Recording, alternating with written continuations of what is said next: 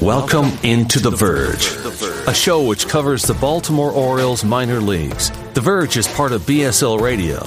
Baltimore Sports and Life is dedicated to analysis and discussion on the Orioles, Baltimore Ravens, and the University of Maryland. The site has a team of writers providing coverage of those teams and houses live streaming content weekly. Join the conversations at the message board, like BSL on Facebook, and follow BSL on Twitter.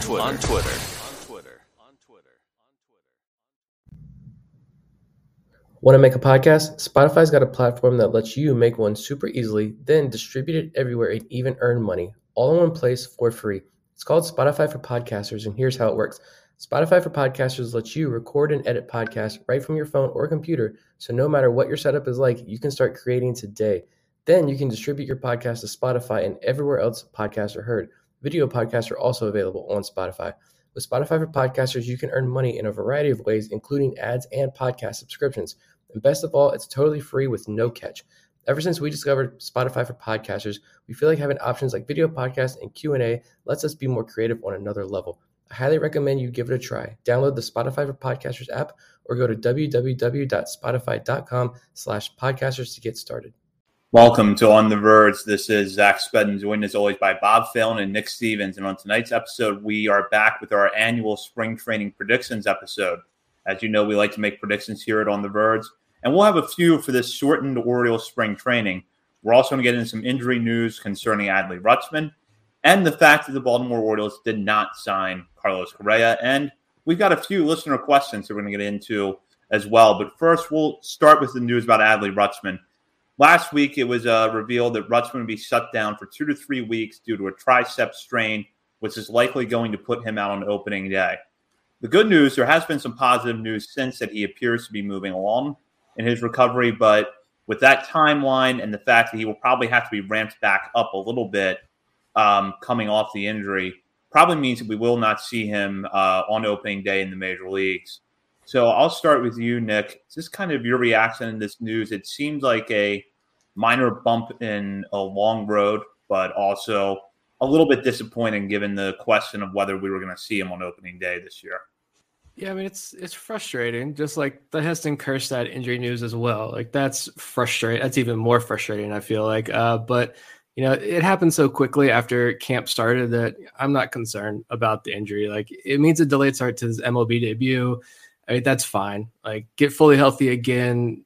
Wait till you're feeling right. I'm sure he'll go down to Norfolk to rehab for 2 to 3 weeks, get your work in, face live pitching, get his rhythm back, and then he'll be up in the majors sometime April, maybe early May. I don't know. I mean, I feel like, you know, don't risk anything now when stay on par with the long-term goals here with Adley Rutschman, the top prospect in baseball, right? This is your franchise guy that you're going to count on for many, many years from now. And I think if anything, it means as well, maybe we see him catch maybe a few fewer games this year, even though we were never going to see him catch 5 days a week when he came up to the major leagues. But maybe now you see even more time at first base DH to save the body, save that wear and tear, and what's could potentially be another 100-loss season. So this is small blip. I'm not excited, or I'm not worried about it at all. I'm still very excited about the fact that in a few weeks, it's Adley Rutschman, it's Grayson Rodriguez at Camden Yards still.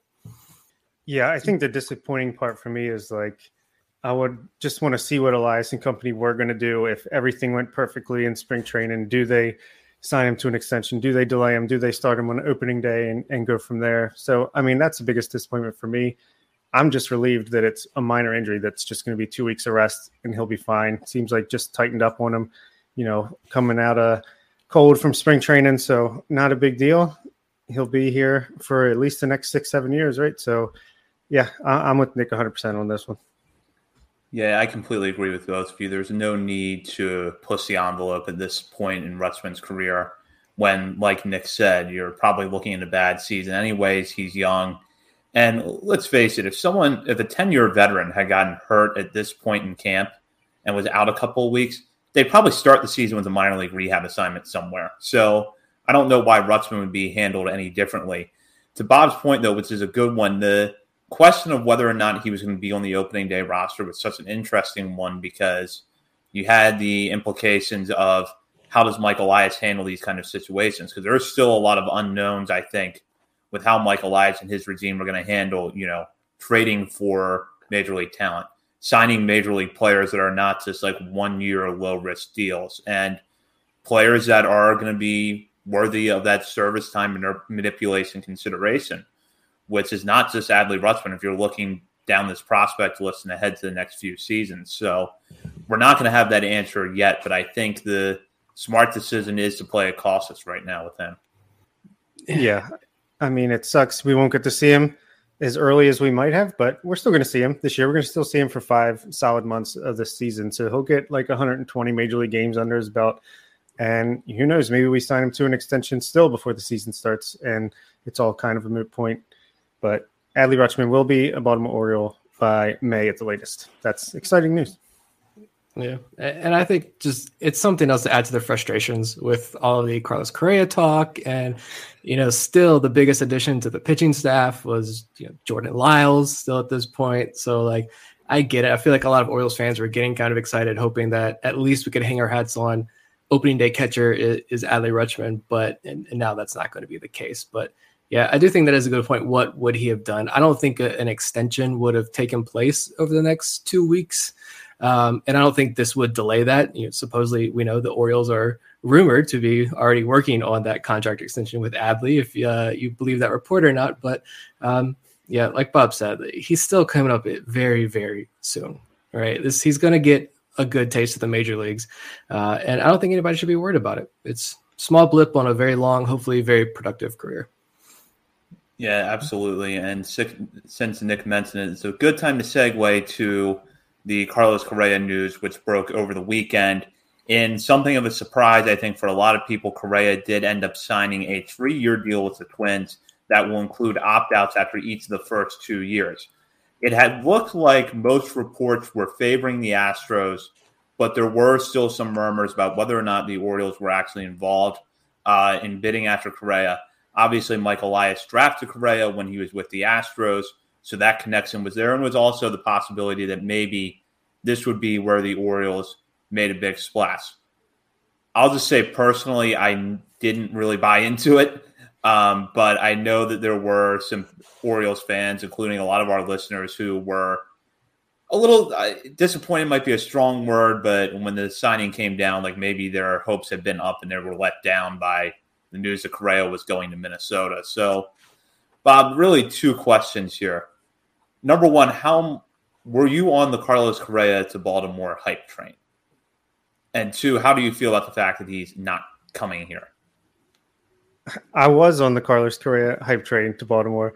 I never let myself get fully convinced, but I let myself go along for the ride, imagine it a little bit, because it made a little bit of sense. I do feel like the Orioles, I don't know if they ever made an official offer or, how close we were, but I do feel like they were in a communication with Correa's camp, and it just made sense if he would have signed a deal that didn't include opt-outs, at least until at least halfway through a 10-year deal or something like that, because we'll be good in a couple of years, and he would be a nice leader up the middle for that. He's been through it. Seems like people that play with him like him. He's a great player. I don't know. It would have been exciting. It would have been like, okay, we're going to be willing to spend money. We're going to be willing to turn things in the other direction completely. But at the same time, I think the highest chance I ever gave us was like 25%, and that's still incredibly optimistic. But at the same time, the deal he got with Minnesota is it's just a great fit. I think Boris and him did a great job of cashing in on making a record deal for average annual value for a infielder with 35 point whatever million. He can make a lot of money this year, opt out if he has a good season, and cash in on a big deal in the next offseason. And for the Twins, I mean, they kind of had a fluky, terrible season last year. I still feel like they have a lot of talent, a good manager, good organization there, and they're going to try to go for it one more time. It's a lot of money, but it's for short term, so it makes sense for them. Go for it. They could trade him at the deadline if they have to. So I'm not upset. I would never give him the deal that they gave him. That would be pointless. So I thought it worked out pretty well in the end. He didn't go to the Yankees. He didn't go to the Red Sox. So yeah, why we really wanted this cheater on our team? Come on, guys. No, like I I'm not upset that he's not coming. I never bought into it. Like, I believe there are conversations. Like, why wouldn't have there been, considering that relationship that's there between the two parties? Like, of course, I'm sure they talked. Whether I believe there was a real offer out there or not, I have no idea. And we're never going to get confirmation from a reputable national reporter whether there was an offer or not. We know the Orioles keep everything very, very, very close to the chest. Even apparently, possibly with a big signing like Correa. So, we know that on the minor league side of things, especially, things are kept very tight knit. So, I imagine with this is the same way. I muted Carlos Correa on Twitter, like the name, so I didn't see any of this talk. I got so sick and tired of it. The closest I got, though, was because I still saw it in our Patreon group. So I was still updated on what the latest news and rumors were. But I think the closest I got was actually St. Patrick's Day when I messaged you guys and was like, do we really believe this? Like, could this happen? And like, I was a couple double IPAs deep. Like, I was drinking outside. My friend's band was playing. It was a nice day. So I was just like riding that high. But then the next morning I woke up and was like, yeah, no, I'm not going to get worked up anymore. But it's going to happen, though. Like, this is going to happen. I know the point a lot of people are trying to make was it's the fact that if there was an offer, it means the Orioles are turning the corner. They're ready to turn the corner. You're offering these high dollar contracts to free agents. Hopefully, ideally, we're extending Adley Rutschman right now. This is it, right? Next year, we start seeing prospects traded and the major league roster, full attention on that major league roster. I do still think it's going to happen this coming offseason. And we may even see some trades closer to the end of the year. But I'm just glad all of this is done and behind us. The worst part was that it dragged on for so long. It was like, all right, at this point, can you just sign somewhere so we can move on to better things? Yeah, when I heard that, when it was reported that Houston was kind of back involved, I'm like, all right, there it is. Yeah, he's going to go back to the Astros. Why wouldn't he go back to the Astros? But obviously they couldn't come to terms on the deal. And I agree with you, Bob. I would not have given Correa the contract that the Twins gave him because the Orioles are trying to plan for the future. You're going to spend $35 million on a player for this year, and you're going to probably lose, you might end up losing 92 games rather than 95 or 100. But it might still not be enough to keep him around, or he has a good year on a bad team. He's like, I wonder if I can push that closer to $40 million this offseason, maybe get the long-term deal that I didn't get last year. So there's a big risk in that kind of contract. And I think with the Twins, there's a couple of things come into play that make it a little bit better for them. And I'm still not a huge fan of it from their perspective. I think it would have made perfect sense for the Astros to do this, but the Twins, I'm not as sure. But where their situation is a little bit different for me is, like Bob said, they were expected to be good last year. They were really bad. They cleared up some payroll, moving Josh Donaldson to the Yankees, have some talent there. So they decided to go for it this year. And two, we know that the AL Central can vary. The White Sox look like the favorite over there right now, but really I could, sitting here right now, come up with a situation where every one of those teams except for Kansas City sneaks their way into the playoffs. And who knows, maybe the Royals are better than I'm giving them credit for, but it does feel like in the AL Central, things can kind of bounce up and down quickly.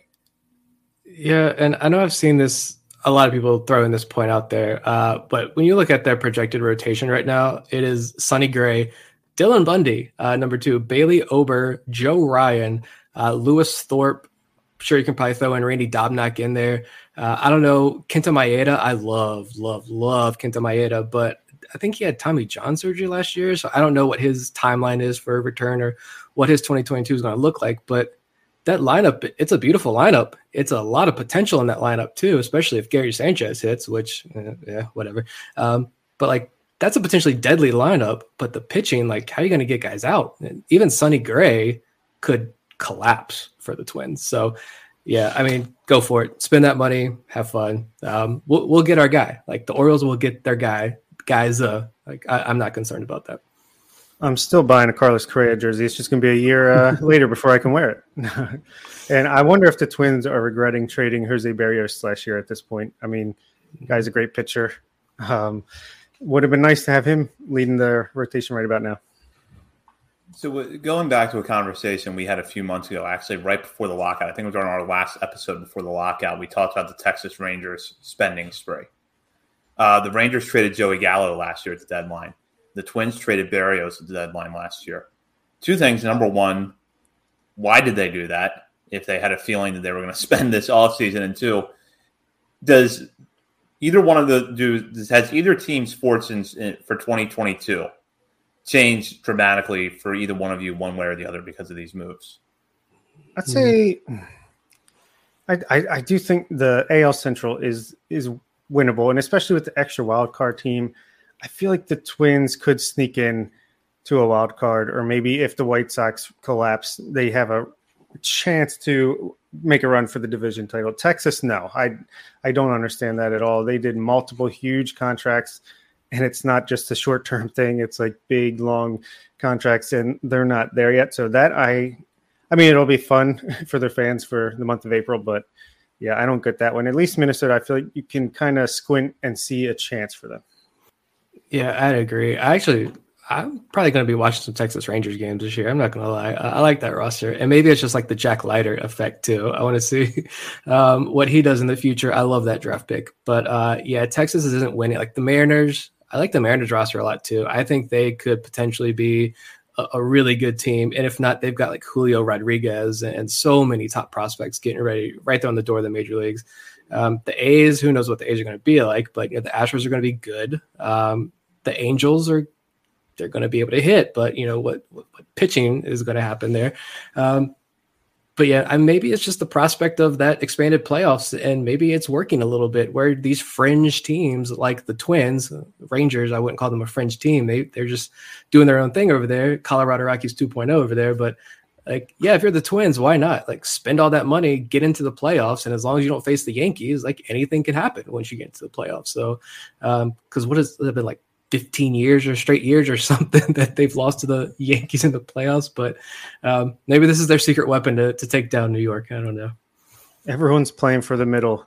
The Twins and Rangers are spending up. Yankees refuse to spend on a big deal. It's kind of weird right now. Yeah, and I'm interested to see how that carries over to other offseasons. I mean, I even feel like the Padres were not as active as I was expecting them to be. They got Tom Eshelman. Yeah. They're trying. Oh, I forgot about that. Yeah. Oh, to start printing the World Series tickets for Petco Park now. In that pitcher's haven, he might be okay, actually. True. So we'll move on to our spring training predictions now. But as we do every time we make predictions, we go back and we look at the last predictions episode. And because this offseason was a little weird with the lockout and the shortened spring training, some of the predictions that we made on our off-season predictions show back in the fall still really aren't resolved. So we'll recap them in a few weeks.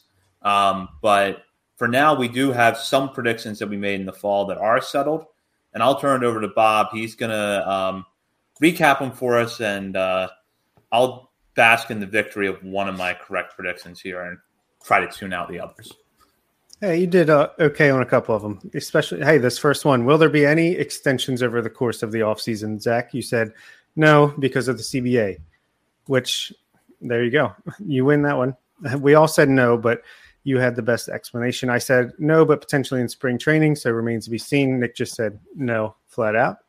Will service time manipulation be ended in the new CBA? I was an optimist and said yes. Nick was a pessimist and said no, and Zach said something other than the status quo. That's 100% correct.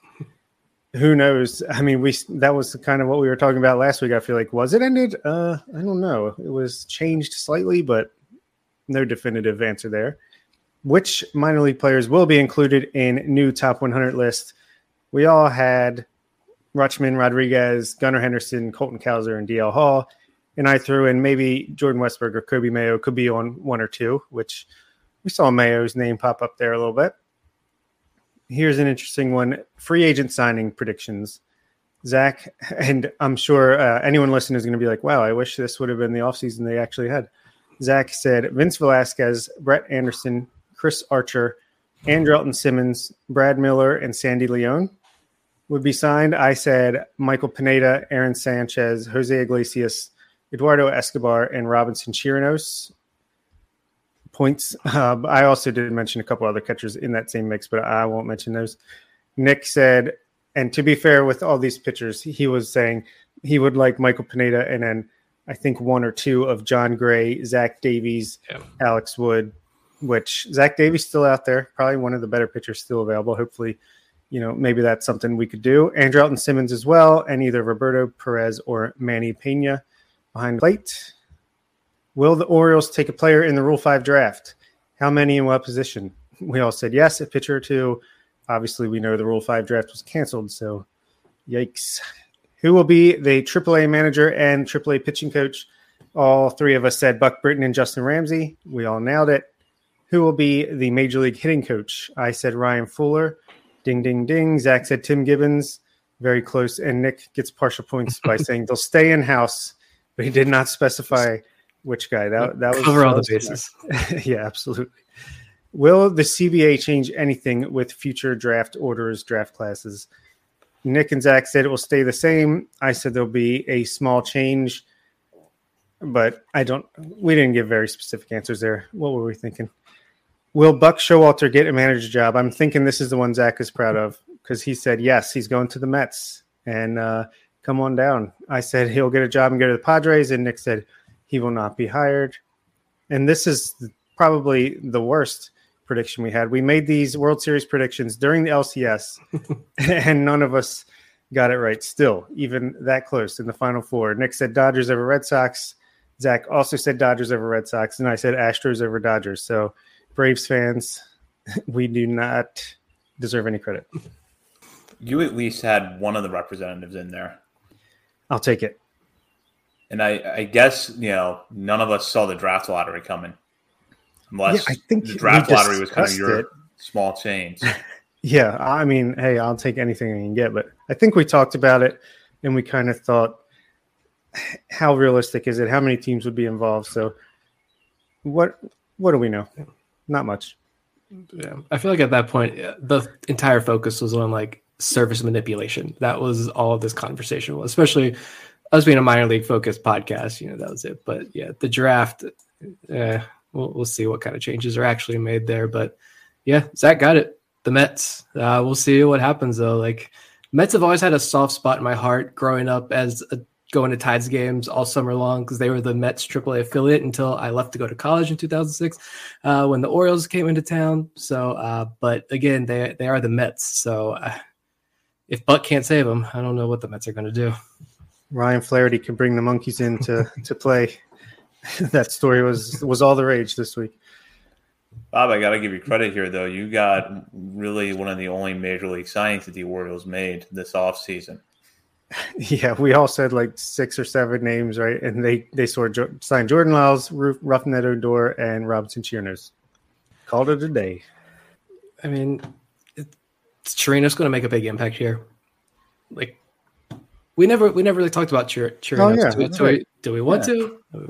I mean, yeah, why not? I think it's sure. I think it's fine. It's a 37-year-old catcher who may or may not see a lot of time this year, but it's kind of a crowded field now with Ben Boom and Nottingham, and even Brett Cumberland had himself a nice day today on Monday's spring training game that no one got to hear or listen to unless you were in Sarasota.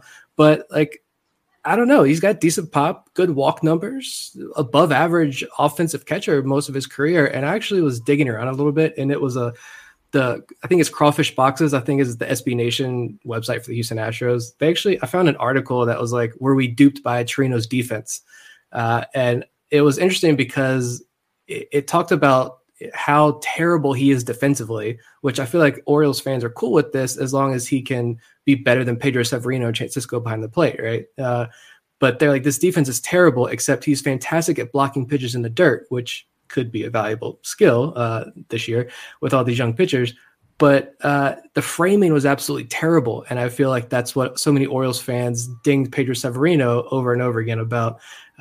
But I just looked on Fangraphs real quick, and his framing, their framing metric at least, he has gotten significantly better year after year of the last 3-4 years. So I don't know, maybe the Orioles really did their homework here, and maybe he will be a serviceable, kind of interesting backup option here for, since Adley Rutschman is being kept down for the next 3 months.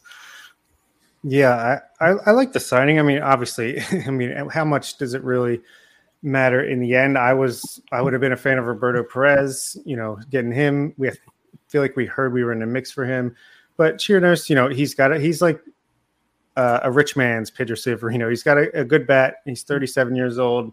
So who knows if that can maintain, if he can still hit the way he has, in the middle of his career there. But he's got decent defense. And that's the one thing I noticed. His framing numbers got much better the last couple of years. And I think he was right around league average last year, which compared to what he was before is a pretty big jump. So, hey, a veteran catcher to just pair with Adley, because as we said, Adley's probably not going to play too many games behind the plate of catcher. So you need someone decent there. And why not sign a veteran guy who, and we heard today, Grayson Rodriguez was a fan of his growing up when he was with the Rangers. So that's pretty cool. You got to pitch to him today, and maybe he'll get to pitch to him in his major league debut.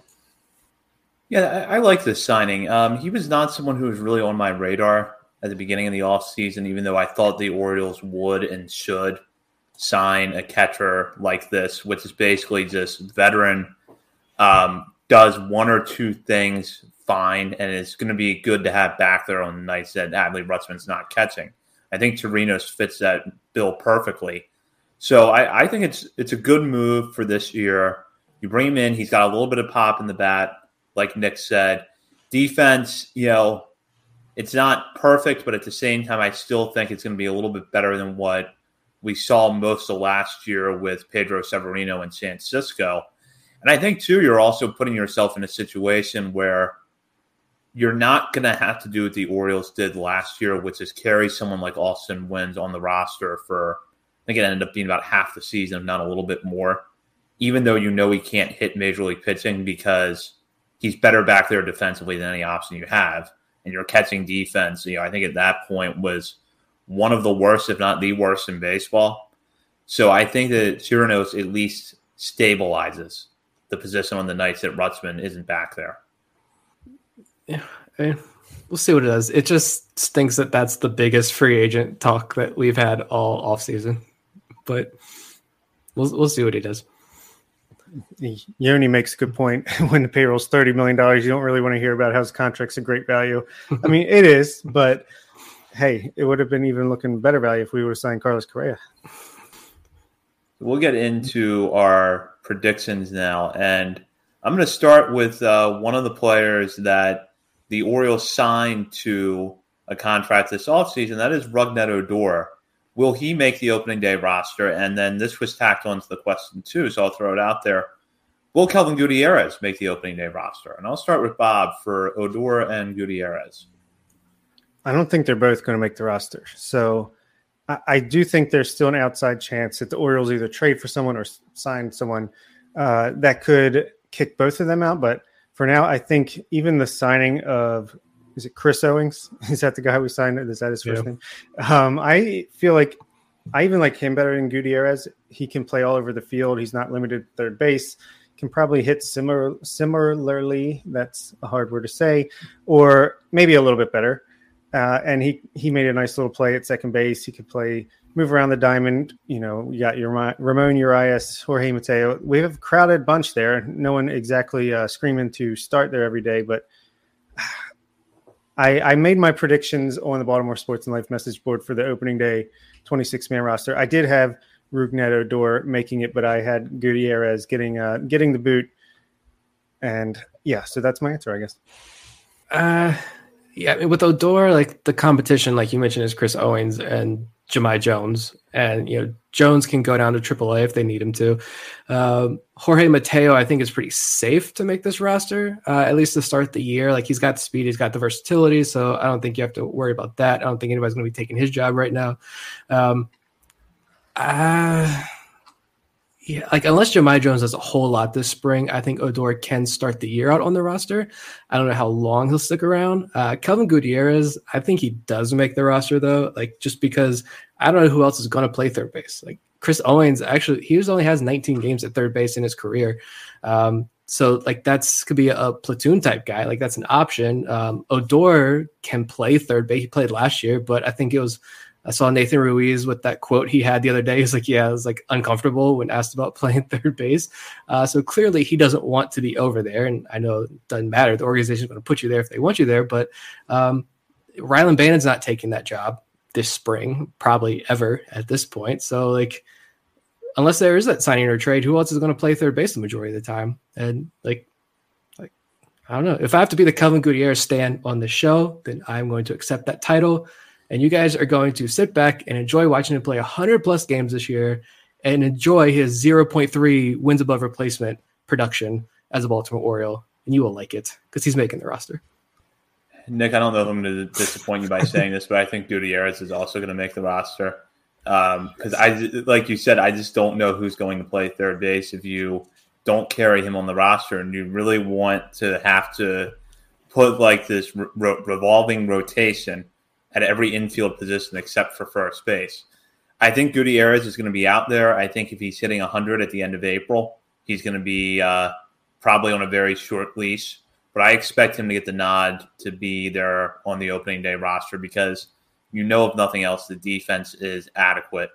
And I think Odor does make the opening day roster because if I'm looking at who's going to play second base right now, he has the most upside of any option, I think, of what they can realistically do out of the gate this year because Jahmai Jones still has things that he needs to work on. Chris Owings, Vivek just commented here a few minutes ago in our live stream and said he's a Pat Valaika type, and that hits the nail on the head.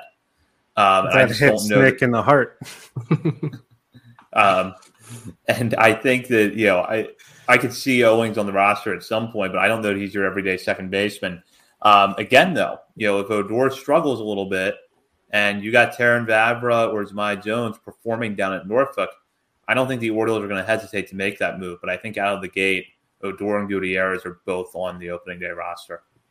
I was going to say, I just wish Jahmai Jones would have been good last year when he came up. This would have solved that whole issue. But yeah, like Vivek's comment there, Odor still has 20+ home run potential. I mean, yeah, if he strikes out a lot, okay. Like if he's only hitting 220, 230, like I'll live with it for a couple months. If he's getting good home run production out of him, he's playing good second base defense, and that defense, infield defense is sound with behind this young pitching staff, then I'm fine with it for right now. And then hopefully Terrin Vavra is up.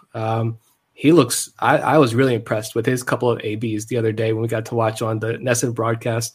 Only a couple of at-bats there, but he was aggressive. He looked hungry up there at the plate. So that's exciting. He could be up. Maybe Jahmai Jones does something. I don't know. He's still young. We talked about before. He's super athletic. There's still potential there, but you know, how much, I'm not exactly sure. But I mean, we'll see. I think both do make this opening day roster, though. But by the end of the year, are both these guys on the roster? I'd probably say no.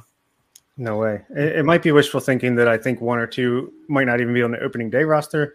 It's just these are the guys that are the least inspiring to me. I can't find any reason to get excited to watch them play. At least with Jorge Mateo, he's kind of, you know, he had that prospect pedigree. He's super fast. He's fun to watch. Ramon Urias, feel like he could at least be a breakout starter on a bad team and a decent backup on a good team.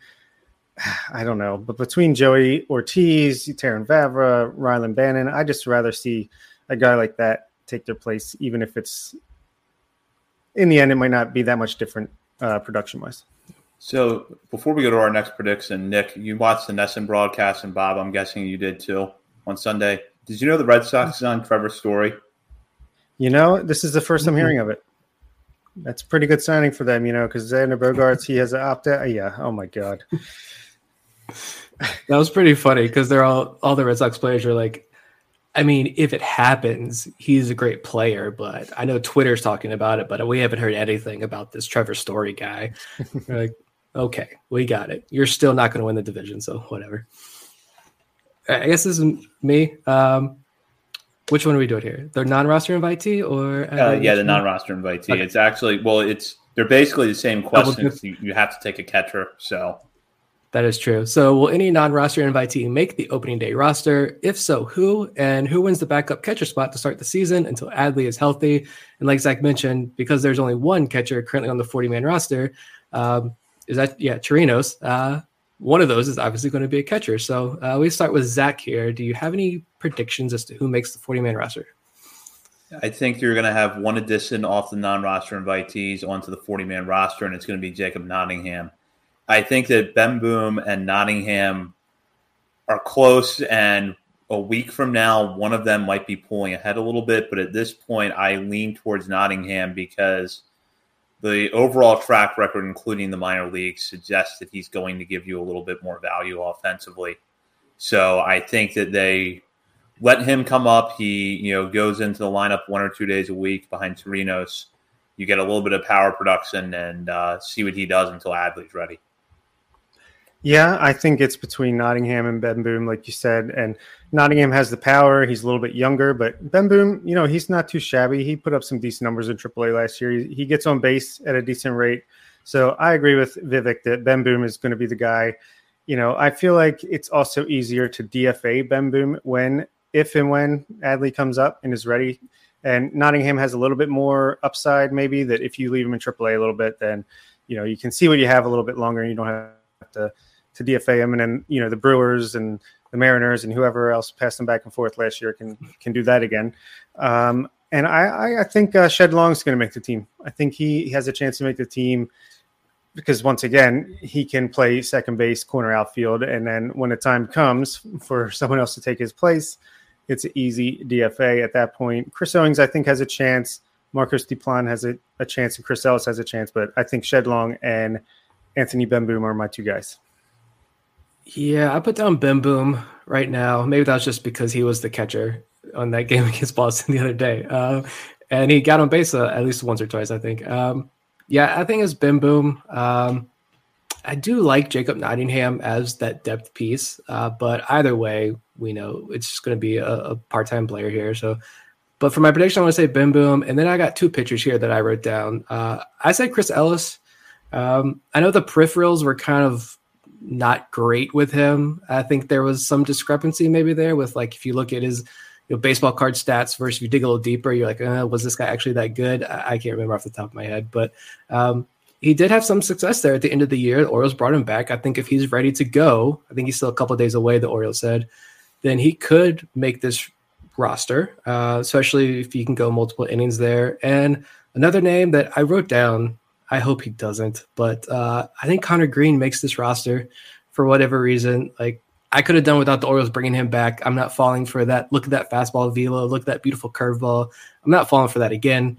But clearly the Orioles have brought him back, twice now after they've let him go. So they like him. I think he sneaks his way on. He could sneak his way into the roster there. Yeah. Now let's turn our attention to the opening day rotation and name the 5 starters. We've done this with every spring training prediction before, and maybe this is the year we get it right. Let's go with Zach first. So the opening day rotation, I've got a lot of lefties in there. John Means, number 1, Jordan Lyles, 2, Bruce Zimmerman, 3. Beyond that is where I think it starts to get interesting, and right now I give the advantages to Zach Lowther and Alexander Wells. Lowther looked good over September. I think he's finally settling into a routine after a year of a lot of up and down. And I think the Orioles at least give him a shot to see what he can do for a couple months in the rotation and then decide whether or not to move him to the bullpen. And I'm going to go with Alexander Wells for the 5th spot. Something just tells me that he's going to make his way through camp, and we're going to see see just how his stuff is going to play at the major league level. And I want to see, I feel like he kind of had a little bit of a disadvantage last year because I think his first 2 outings were against the Astros and the Blue Jays, which is a rough introduction in the major leagues. So I want to see how he does, kind of a more eased-in approach. So right now I would give the edge to Wells over a group that's Keegan Aiken, Michael Ballman, Dean Kramer, and Kyle Braddis. As much as I would like it to be Braddis, my guess is that he goes back to AAA for a little while. Yeah, the lockout, I think, just ruined a lot of things here again, or set things back. So that's why I don't have Bradish in mind, because I think he starts the year in AAA. Same as Michael Baumann. I think he begins the year in AAA, possibly to get a set schedule there. But I'm going to go with John Means, Jordan Lyles, Bruce Zimmerman. I wrote down Jordan Zimmerman. I don't know why. Bruce Zimmerman. I think he's like retired or like 45 years old now. I don't like these last 2 picks, but I think it's going to end up being Keegan Aiken. And I put that before his stinker today against Minnesota there. And I got Jorge Lopez. I think I know we all want to see him in the bullpen, but I just think the Orioles go with that veteran. They keep him in the rotation for right now to start the year. And my thought was that I hope actually Zach Lowther starts the year in AAA and gets a couple weeks down there to get into a full routine, because I've said before, I think they just completely trashed his 2021 season with this, whatever they called it, the taxi squad stuff and all that, the injury. So I think he starts the year in AAA. I think Kramer starts the year in AAA as well. Bauman, Bradish as well. And I just think they go with the veteran arms to start the year. But that rotation won't last for very long. Yeah, that would be ugly. Let's go with mine. I said the same top three: John Means, Jordan Lyles, Bruce Zimmerman. And I said Michael Bauman at the fourth spot, just because I feel like maybe because he got his debut out of the way last year, got his feet wet, maybe they'll push him up there a little bit. And I have Alexander Wells rounding out the top five. I do think if I was all ready to predict Bradish to start the year in the rotation, and then that just a 4 week spring training is not doing him any favors there, but I think he'll be up fairly quickly. So, all right, so we'll go to our next prediction, which is, what does the 8-man bullpen for the Orioles look like on opening day? And I will start with Nick. I got Tyler Wells, Cole Sulser, Dylan Tate, Tanner Scott, Paul Fry, Chris Ellis, Ciano Perez. He was a little intriguing the other day. I want to see what he can do. And then I said a waiver claim rounds it out, I think. Or it could be, a Zach Lelther or Alex Wells starting the bullpen if we're going with my terrible opening day rotation there. But I think that's my 8. I also went with Tyler Wells. I think he, you hear, Tyler Wells and Jorge Lopez were stretching him back out. I think that's mainly just these starting pitchers are only going to go 4 or 5 innings the first time or two through the rotation. I think it's just to make sure you have the innings. So I have both of them in the bullpen. Maybe they'll start out piggybacking or throwing 2 or 3 innings, but eventually they'll end up back in the typical role you would have expected coming into the year. I also have Tanner Scott and Cole Sulser. Paul Fry gets one more chance. Dylan Tate, of course. I'm really excited to see what he can do after the improvements he made over the offseason. I got Felix Bautista making it. The big man was throwing hard, looked pretty good in his first game in spring training. And then I was between Cionel Perez and Keegan Aiken for the last bullpen spot. I ultimately went with Aiken. This was before he pitched terribly today, but I still think he could be a decent reliever if that's what he's focusing on. So I'm going in a little bit different direction in some spots. I have Tyler Wells, Dylan Tate, Tanner Scott, Paul Fry, Cole Sulser, and Jorge Lopez. I took Cionel Perez with one spot because he is out of options, and I think the Orioles at least want to see what they have before making any decisions there, and I think it gives you another lefty that has good ground ball numbers and possibly some upside. And I'm going with Brian Baker for the last spot. I think the Orioles like this kind of pitcher, big right-hander with velocity, good secondary there. So I think Brian Baker is going to make the opening day roster. They'll start him off in sort of a middle relief role and see if he can start moving his way into more high-leverage situations. Yes, he looked good today, for sure. He pitched great. I mean, it wasn't against the best quality opposition, but hey, if you can pitch good, that's always a good thing. And I saw someone compare him to Tanner Scott today, right-handed Tanner Scott. So, and we saw that his control improved a lot last year, and it helped him tremendously in AAA. So I would not be surprised if that was the case. And he did make his way onto the team and try to earn his way into more high-leverage situations. Yeah, that'd be great. I'd love to see Felix Bautista up in the majors. I want to see what he can do against major league hitters because with Adley behind the plate as well, I think that could be a pretty fun combo to watch closeout games. But we'll see who else ends up. I almost considered putting Nick Vespi in because I just want to see him in the majors. And he's not had 2 really good spring outings. So if I had to throw a dark horse in there, I'm throwing Nick Vespi's name in there as well, especially if Paul Fry is going to get that second chance. The Orioles gave him a decent amount of money to come back this year, but I really want to see Nick Vespi in that bullpen. All right, we'll go. Next question here is, are there going to be any more signings by the end of spring training or trades? We start with Bob. I'm going to be an optimist and say they do sign one more starting pitcher, a Zach Davies, if you will, because I think he's like the only guy left, or a Brett Anderson maybe. Zach could still get that prediction correct.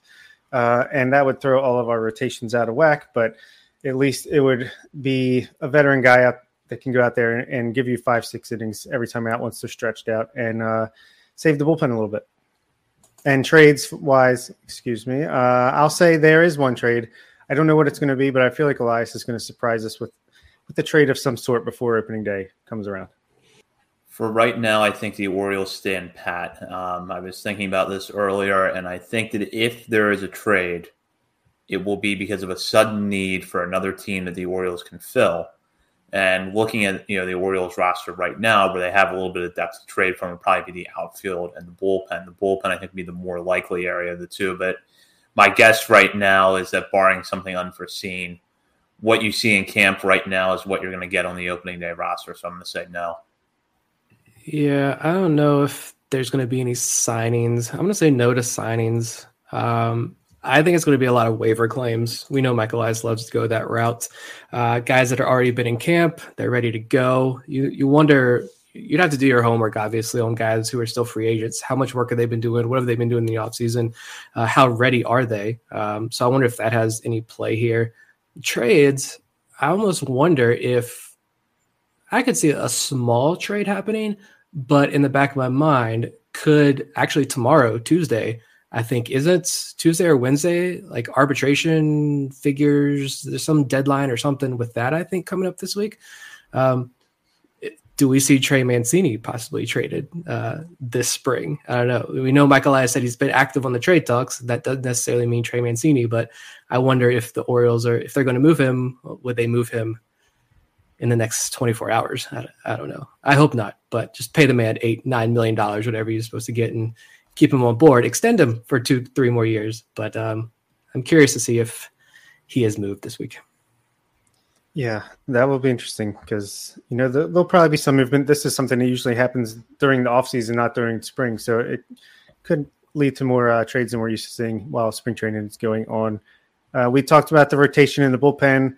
We'll get to the lineup a little bit later, but let's just say there's 4 men on the bench. I think the limit is 13 or 13 unless they change it for the late spring training. Who is the 4-man bench that we're going to see? We already talked about the backup catcher, but Nick, what do you think?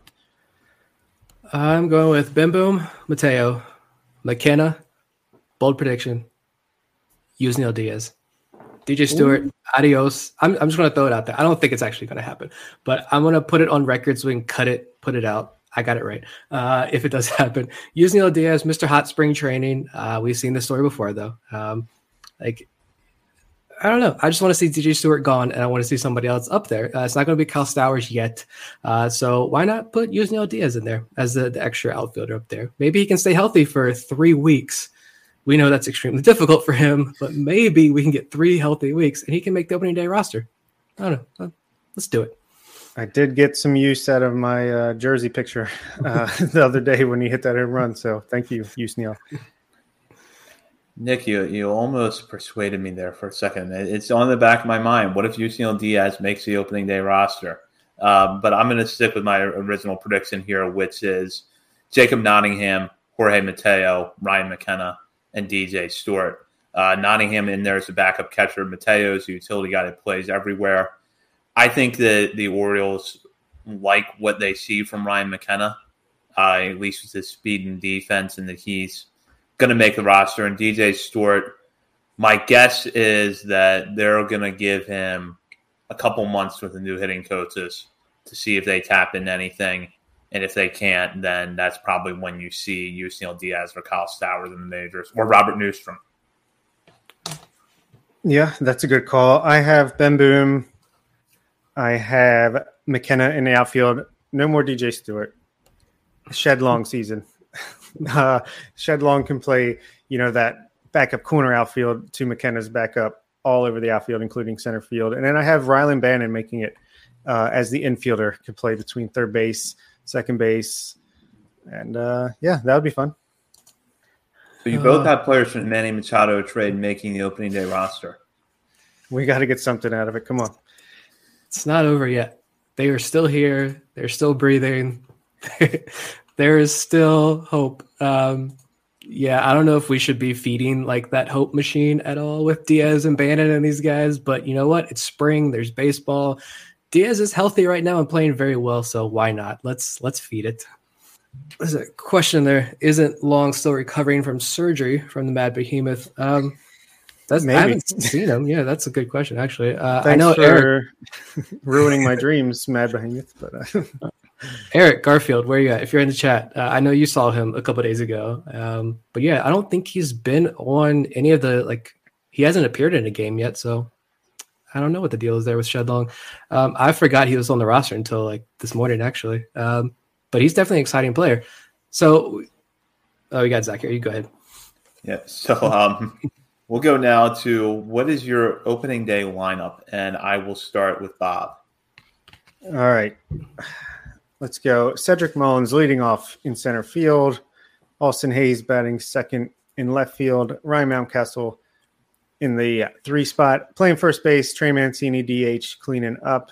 Anthony Santander, right field. Then Ramon Urias playing shortstop.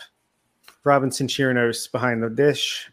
And Rougned Odor playing second base. And Jorge Mateo starting at third base. Something close to that. I've got Cedric Mullins in center field, Ramon Urias at shortstop, Ryan Mountcastle at first base, Trey Mancini at DH, Santander out in right field batting fifth, Austin Hayes in the 6th spot in left field, Kelvin Gutierrez at third base, Rougned Odor at second base batting 8th, and then batting 9th, Robinson Chirinos behind the dish. Mine's close to that as well. I'm going Cedric Mullins leading off in center field, Ryan Mountcastle batting second at first base, Trey Mancini in the 3 hole as the designated hitter. Anthony Santander, your right fielder, at cleanup. Then Austin Hayes in left field in the 5th spot, followed by Ramon Urias at shortstop. Rougned Odor at second base, Robinson Chirinos behind the plate, and Kelvin Gutierrez at third with John Means as your opening day starter.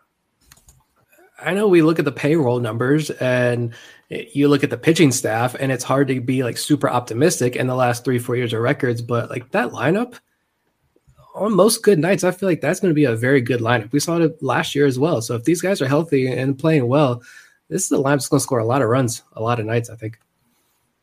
Yeah, I mean, that gives you a chance at least every night, and especially if you can sub Rutschman in there before too long and, get Odor out in favor of Vavra and some exciting young players. I mean, that's why I think this team's going to win 70 games. So we'll see if that holds true, but I'm optimistic. It's spring. So speaking of being optimistic, which player will grab the attention for making obvious improvements heading into the season and make it a slam dunk to be on the major league roster, either opening day or early in the season? The caveat there was thinking Bruce Zimmerman and John Means back in 2019. Who's going to explode onto the scene this year? We'll start with Zach. Just in keeping with my previous predictions, I'll go with Brian Baker. He's in kind of a crunch for that bullpen spot right now. Flew under the radar a little bit this offseason as a waiver claim, but he's got good stuff, and I think he pitches his way into the bullpen. So in the next couple of weeks, you're going to be hearing his name more and more, and then he'll be on the opening day roster. I like that. I'm going to say someone that doesn't make the roster but is already opening eyes. I feel like there's already been an article come out that Joey Ortiz is right up with there when it comes to Jordan Westburg and Gunnar Henderson as far as shortstop prospects, and made an incredible play with the glove already. We know that he's improved with the bat. Seems like that's still an optimistic point for the organization with him and his exit velocities, but I think he will not make it, obviously, for opening day, but I don't think it's going to be too long before we see Joey Ortiz relatively early in the season and making a case to be the everyday shortstop. Interesting, because I actually see a tweet right here, just as we asked this question from Steve Molesky about Nick Vespi, saying that Brandon Hyde he was impressed with the cutting fastball and slider, and he has an outside shot of making a rotate or a pen spot at a spring. So I think that could be a good answer, but slam dunk to make the roster. I'm sticking with my earlier bold prediction. Yusniel Diaz, come on down. This is, forget it. I'm throwing coal into the fire here. Let's get the Yusniel Diaz hype train back up and running. If anyone wants to hop on board, I'm sure no one else will, but I'm going to ride it alone if I have to. I need something big to happen there. Either bust out, stay healthy, and make this roster, or just end this drama now. Oh, wait, it's me now. Gosh darn it. These things always happen. Who is this year's Jake Fox Award winner? So I'm guessing it's just balls out in spring training and playing amazing, and then oh, no, they didn't make the team, or no, they actually just suck and they had a hot 3 weeks. Let's go with Nick first. I would say Chris Owens. And he's already had a couple really good games. We're kind of cheating here, I guess, because we've got a couple games of action there. But he's already played really well. And so I'm wondering if this is someone who could be a viable utility option in the major leagues, or if this is just a really hot spring. But I don't know. I'm going to say Chris Owens gets a lot of hype over the next few weeks. That was my pick, too, and I'll just stick with it. Chris Owens, this fits that bill perfectly. And, he'll be in the conversation. I don't think he makes the opening day roster, but if he stays in the organization, I don't think it'll be too long before we see him in the majors. So I'll go with Chris Owens. I had a hard time with this one. I'll go with Blaine Knight. He looked really good in his one outing so far. I think maybe he just continues to light it up, and then for some reason he doesn't make the team, and then he kind of goes back to being Blaine Knight. But I still have some hope for Blaine Knight. Don't mean to pick on him here. I just had to come up with an answer, and that's what I settled on. So that's my pick. So that does it for our predictions, and we will check back in a couple of weeks when spring training ends. We got a pretty short turnaround time. Oh, hold on, Bob, tell me we got one more. We got listener questions here. We got from the patrons. I'll start with Ben from the patron group. He asked, does Joey Ortiz have more than a 0% chance of being in the bigs in April? More than a 0% chance in April? I'm going to say I put that as a 0% chance. He's on the Major League roster in April, just because he had maybe 150 at-bats above Delmarva since 2019. Missed 2020, obviously. And then he missed pretty much all of last year, at least a major chunk of last year. So he's one of the highest risers in the system. There's no doubt about that. We're all huge Joey Ortiz fans, but I don't see him in the majors anytime soon. I think if you need that extra shortstop, you've got Kane Grenier down there. You got Shed Long as well that you could bring up if you need that middle infield help. But yeah, I think they'd give it to guys like Shed Long or Grenier. And actually, it would honestly probably be Richie Martin first. But we know he's probably eventually going to get hurt at some point as well. Then you move on to Grenier or Shed Long. But yeah, love Joey Ortiz, but in April, I think it's way too soon. Yeah, I agree. And too limited of a sample size in the minor leagues last year for him to make that jump right to the major leagues. It was enough for me to believe he's gotten a lot better, but not enough that I'd feel comfortable putting him in the majors. I do think he's making a name for himself right now. And just a few weeks ago, I thought we probably weren't going to see him in the majors until 2023. Now I'm starting to feel like he might be that guy that comes along a little bit later in the year and makes his major league debut, especially because I believe he's going to be Rule 5 eligible after this season. So I do think that he's going to make a name for himself, but I would put the percent right about 0 of him being on the roster in April. Yeah, I said 3% when Ben asked this in the patron group. I just think if there's a bunch of injuries, or maybe he opens eyes so much that he doesn't start the minor league season AA. He starts with AAA Norfolk instead, and then there's injuries, or he's just going crazy down there in AAA, and other people are struggling. Maybe at the very end of April, you might see him, but very, very small chance. But Adi also had a question: who ends up at shortstop by the end of the year, which we were just kind of talking about? Ortiz, Westberg, Urias, or Henderson? He's going to go personally with Westberg or Ortiz. What do you say, Zach? I'll go with Ortiz out of that group. I don't think you're going to see Henderson in the majors at all this year. Westberg, I think, could get there, but I also feel like they're going to hold him back and wait and maybe debut him in 2023, especially if he plays around a lot of different infield positions this year. So if I had to guess out of that group, Ortiz, Westberg, Urias, Henderson, I would go with Ortiz, with Urias second. I think Ortiz and Urias are on the roster at the end of the year, with Ortiz at short and Urias in one of the other two infield spots. It's not first base. Yeah, I agree that I don't think Henderson makes the major leagues this year. He didn't turn 21 until June or July. I would say Jordan Westberg. I think there's a chance that Jordan Westberg could end up in the major leagues by the end of this year. A very real possibility. If he hits as well as he did last year coming up, and he got that little taste at Bowie to end the year. So I imagine he probably doesn't need too long in AA Bowie before he's up in AAA. And we'll see. But I think of those options, I'd probably say Jordan Westberg. He's the more polished guy. Like Zach said, the sample size with Joey Ortiz, yeah, we still don't know if like, is this guy a legitimate hitter, like real hitter, like he was in Bowie last year and in Aberdeen? Can he do that across the full season? We have no idea yet. So like, Jordan Westburg's most polished there, so I'll go with that. Yeah, I think Ortiz comes up around August. Westburg comes out around September. Vavra's up by June. You got Vavra, Ortiz, Westburg. Either you trade Ramon Urias if he's playing well by the deadline, or he's just, in the mix there between DH and one of those infield positions, giving people rest. So that would be an exciting way to end the year, I would think. So we'll go to the next listener question here from Vivek, which is, assuming we make no rotation additions in free agency, is Elias gambling here and having enough innings to cover the season, leading to an eventual tax bullpen, which is kind of what we saw last year and what I think we are all hoping to avoid this year. So I'll let Bob start with this question. I do think it's a bit of a gamble. I don't think it's as big of a gamble as a lot of people maybe think. I would like to see him sign, like we talked about, Zach Davies or someone like that. But even if not, I'm pretty content going into it. We're going to see Grayson Rodriguez this year at some point. He could be a horse.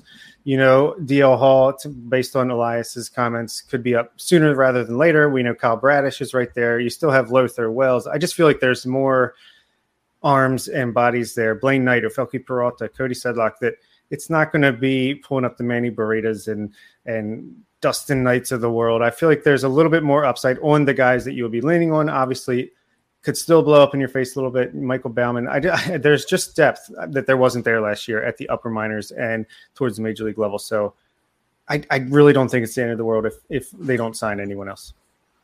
Yeah, I think you'd like to see more stability, obviously, because even, Zimmerman, the injuries have been such an issue with him, even though I think a lot of Orioles fans are kind of believe that he's being slept on a little bit, and he could be a solid rotation piece. I think you'd want to see, I want to see at least one more proven veteran, not Matt Harvey type, not Matt Boyd and all these other guys that people are like, why don't we sign this guy? Well, he's not pitching until June. That's why. I don't want those guys. I want proven, established veterans, younger guys, like early 30s, not 36 years old, 37-year-old guys, younger guys who you can count on for the full year. And so that way, maybe those last two rotation spots we can use to cycle through Wells, Lowther, Kramer, Zimmerman. You cycle through all those guys without filling your entire rotation with these guys. But yeah, Bob was right. Like, there's so much depth, and you've got to know, is Dean Kramer, can he cut it? You've got to know, can Zach Lowther do it? Can Michael Baumann do it? You've got to finally answer these questions, I feel like, this year, because hopefully, or I know there's going to be mass chaos, you've got to turn this corner next year. And to do that first, though, before you address the starting rotation, you got to figure out this depth of prospects that you have, pitching prospects and upper minors, who can cut it, who can't. So I'm also content with giving those guys their fair shot this year. There's a definite gamble in not doing more to stabilize the rotation, but I agree with Bob that the depth at the upper levels of the minor leagues is better this year. And I'm not just looking at the rotation. And, Bob touched on this. The bullpens at AA and AAA, I think, are going to have more viable major league options this year than they did last year. And at least guys that I think can come up and give you more than a week at a time in production. And I also agree with Nick. You want to see what some of these pitchers have.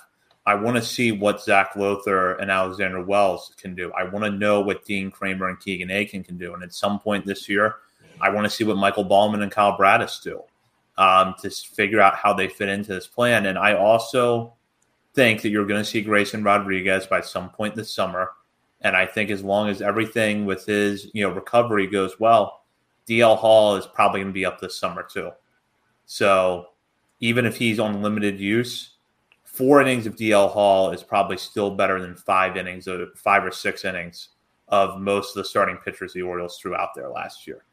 And I'm not expecting DL Hall to come in and be peak DL Hall from day one. But I still think that that's better than most of what you had last year.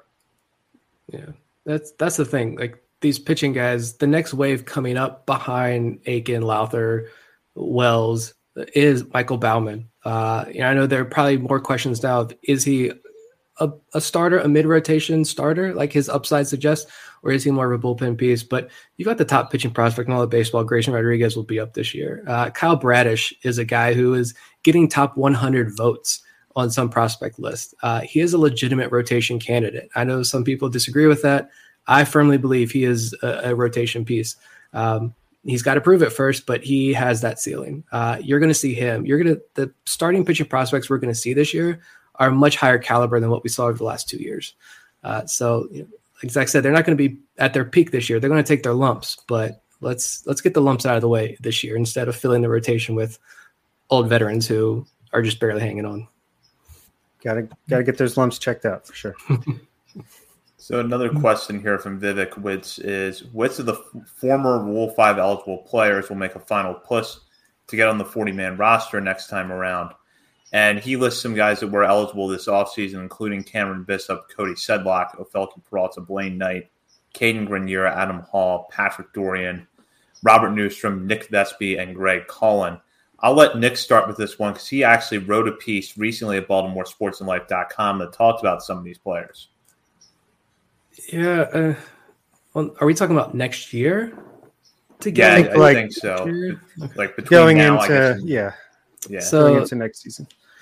Yeah, I don't know. I did write about Robert Newstrom, Patrick Dorian, and Caden Grenier because I feel like all three of those guys have paths to the major leagues this year to get that opportunity.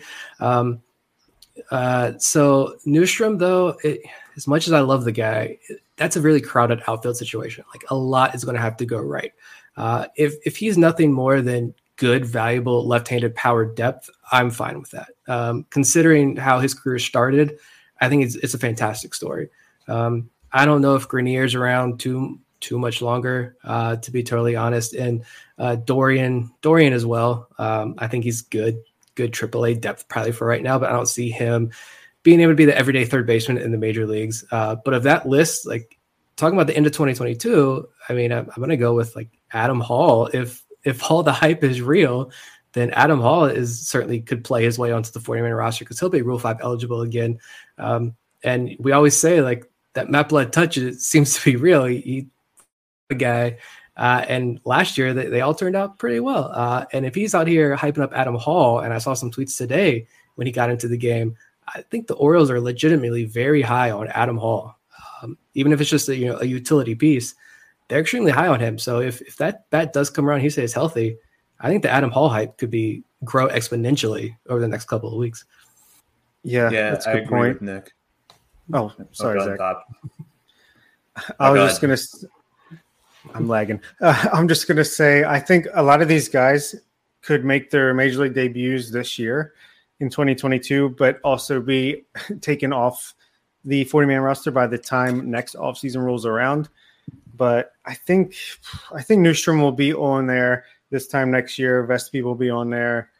I'll say Ofelky Peralta is on there as a reliever, and Cameron Bishop shells out this year and earns a look coming into next spring. But Adam Hall, yeah, that is a very interesting thing. They're hyping him up either to get him ready to, I don't know, try to trade him at some point if he starts hot. I don't know. Or he's just, he's turned a corner and he's coming in healthy and ready to go and play a super utility role going forward. We'll see. I don't know. He's got to prove me wrong first before I can change my tune too much. Bob's scenarios, I think, probably correct for some of these guys where they're going to be added onto the 40-man roster during this season and then taken off after the season ends, because the quality of players that are Rule 5 eligible after this year is very high. And although I expect that a lot of those situations are going to get resolved during the season, those are still losses of 40-man roster spots that could go in there. So my guess of this group, I think if the Adam Hall hype is real, he probably makes the 40-man roster next time around. Same with Cameron Bishop I liked him a lot last year, and I think if he had not gotten hurt, he might have pitched his way into that conversation. I think Nick Vespi is probably in that group too. And then everybody else, I want to see Robert Newstrom get an extended shot this year. So I think that will happen, but everybody else might be in that bubble where it's like they got to make the 40-man this year and try to stick on there, because there's going to be very limited spots for a lot of players who are Rule 5 eligible after this season. I think it's interesting you brought up the Adam Hall as you're talking up as a possible trade piece, because I was thinking about that as well. I think that'd be a perfect opportunity for the Orioles. You want to talk about potential trades that could be made this year and start trading these prospects for guys. If Adam Hall does come out hot, you can capitalize on it. He's been a top 30 guy across the industry, I feel like, for a long time.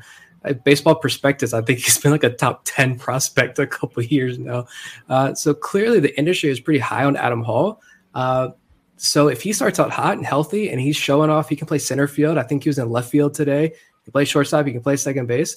You package him maybe with some of these upper level outfielders who are showing some promise. Maybe you can get a reliable starting pitcher for these guys, a younger guy. I don't know. Miami's got a stockpile of starting pitchers over there. Grab one of those guys. I haven't looked at the rosters. I don't know, but I feel like there's a potential package there to land a legitimate major league starter with those prospects. But we'll see what Adam Hall does. Bob's right. He's got a lot to prove to us this year. So two kind of general questions here that we can wrap up with, which are, do you take any way from prospects playing time in Major League spring training games, which is timely, given that Grayson Rodriguez pitched on Monday against the Twins, and we're recording this episode Monday night. And then the other one is, does a rush/shortened spring training like we're dealing with now change how you feel about results and stats in the games? So I'll start with Bob on these questions. Well, the second one, it just makes me consider even less. Like, it's even more meaningless. I feel like it's just about getting these guys in playing shape and used to seeing pitches coming in / throwing the ball to hitters in a live situation. So, yeah, I think the numbers, you just got to throw them out. And I think the guys like Elias and Hyde are going off of just how guys look and just maybe exit velocity more than batting average when it comes to who's in the running to make a team.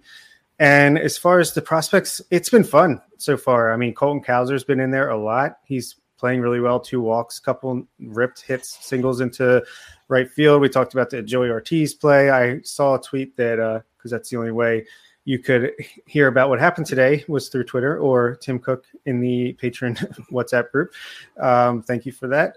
Cal Stowers apparently hit the ball incredibly hard, and a guy made a nice play in the outfield. So that was nice to read about. I don't know if I take anything away other than I think it's good experience. I think it's really cool for them. And like Grayson Rodriguez today, sounded like, things really got started because the ball was hit out to right field, where Trey Mancini was playing right field as they try to work him in there. Maybe if the regular right fielder is there, maybe the play is made and things don't go the way they did. But I don't think it's ultimately the end of the world. It's just spring training. It's about getting these guys right from when the games count. So I think it's cool, but ultimately it doesn't mean all that much.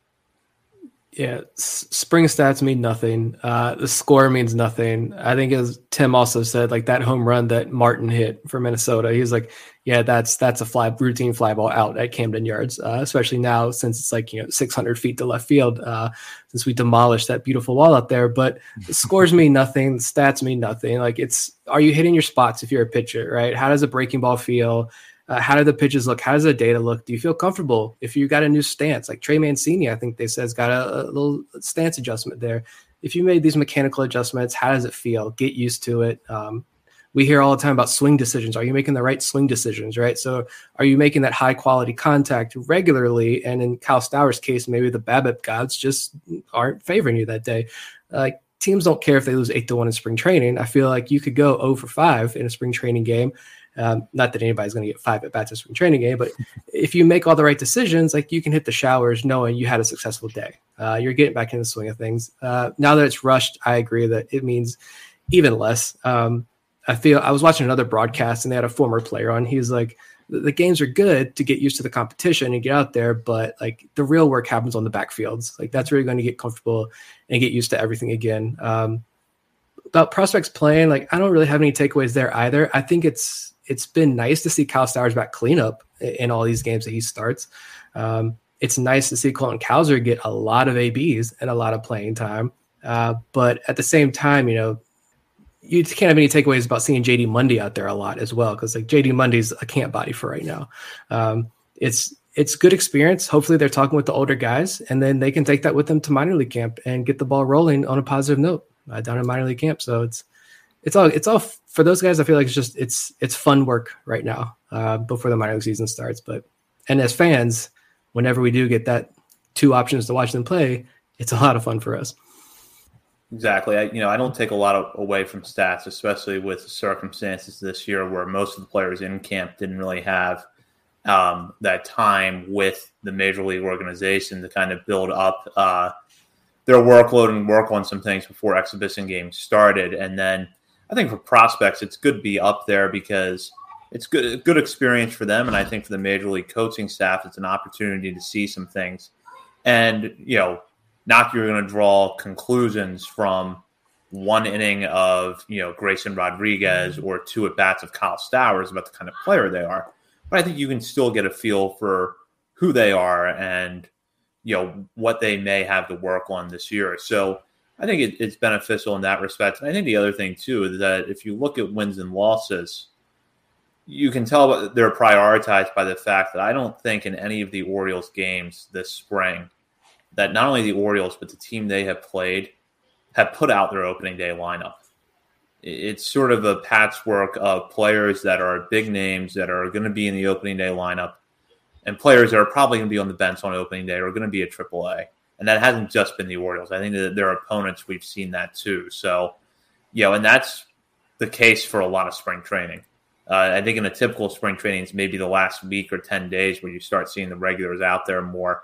I don't know what we're going to see this year, but for right now, I think you don't really worry about wins and losses or individual stats. Yeah. I will say, go ahead, Nick. I was just going to say, you've already seen people say, make comments about, the defense, those first couple of games. Well, you didn't have those couple of weeks of practice beforehand. So, yeah, the defense is going to suffer. Pitchers' arms, pitching care, that's going to be a big impact. Pitchers aren't going to have that opportunity to really ramp up. So I think you're going to see guys continue to kind of put a little soft gloves on a lot of these pitchers as they ramp into the season, especially the Orioles with their young guys. Even the coaches, their communication, they're getting out there in the field. They're not as crisp because they haven't been with their guys for a very long time. So it's going to be difficult for everybody. And it's just, I'm sure every player, every organization, every coach would love just for a normal year, because this has been 3 years now of hiccups and stops and starts and no communication. So it's got to be frustrating for a young team like the Orioles. I was just going to say that the Ryan Fuller effect is real, though. And by Ryan Fuller effect, I mean just the player development path as far as the hitters go. I think Vivek mentioned it earlier on a comment on YouTube that the swing decisions are there. The at-bats, at least, especially by the minor leaguers who are coming in later in the game, who have been in camp this whole time, haven't, had the delay. They've been in the instructs and all that stuff. Their swing decisions have been great. The at-bats are tremendous. The walks are up. The strikeouts are down. So that's a good sign. As good a sign as any. Yeah, completely agree. And before we wrap up this episode, Bob and Nick, any last thoughts? Can't believe it's 2 weeks from opening day. Let's go. Yeah, 2 weeks from there. 3 weeks, April 5th, opening night, Norfolk Tides. So it's fun to have real baseball that we can kind of throw into these conversations here. Baseball is here. It's back. I think they're on TV on Tuesday. So at least the road broadcast, and maybe even it'd be nice if we get a StatCast game as well. Hopefully we get one of those. I don't know if they travel to play Minnesota on the road. I know they get the spring training StatCast, but we need some good numbers, the good data now. Exactly, and we will be back next week with a new episode. In the meantime, continue to follow us on Twitter at BSL on the Verge. You can also see our work over at BaltimoreSportsAndLife.com to check out not just the columns from Bob, Nick, and myself, but from the great writers at BaltimoreSportsAndLife.com covering the NCAA tournament, baseball, the NFL, and more. Be sure to hop on the message board there and join the discussion with writers and fellow readers of the site.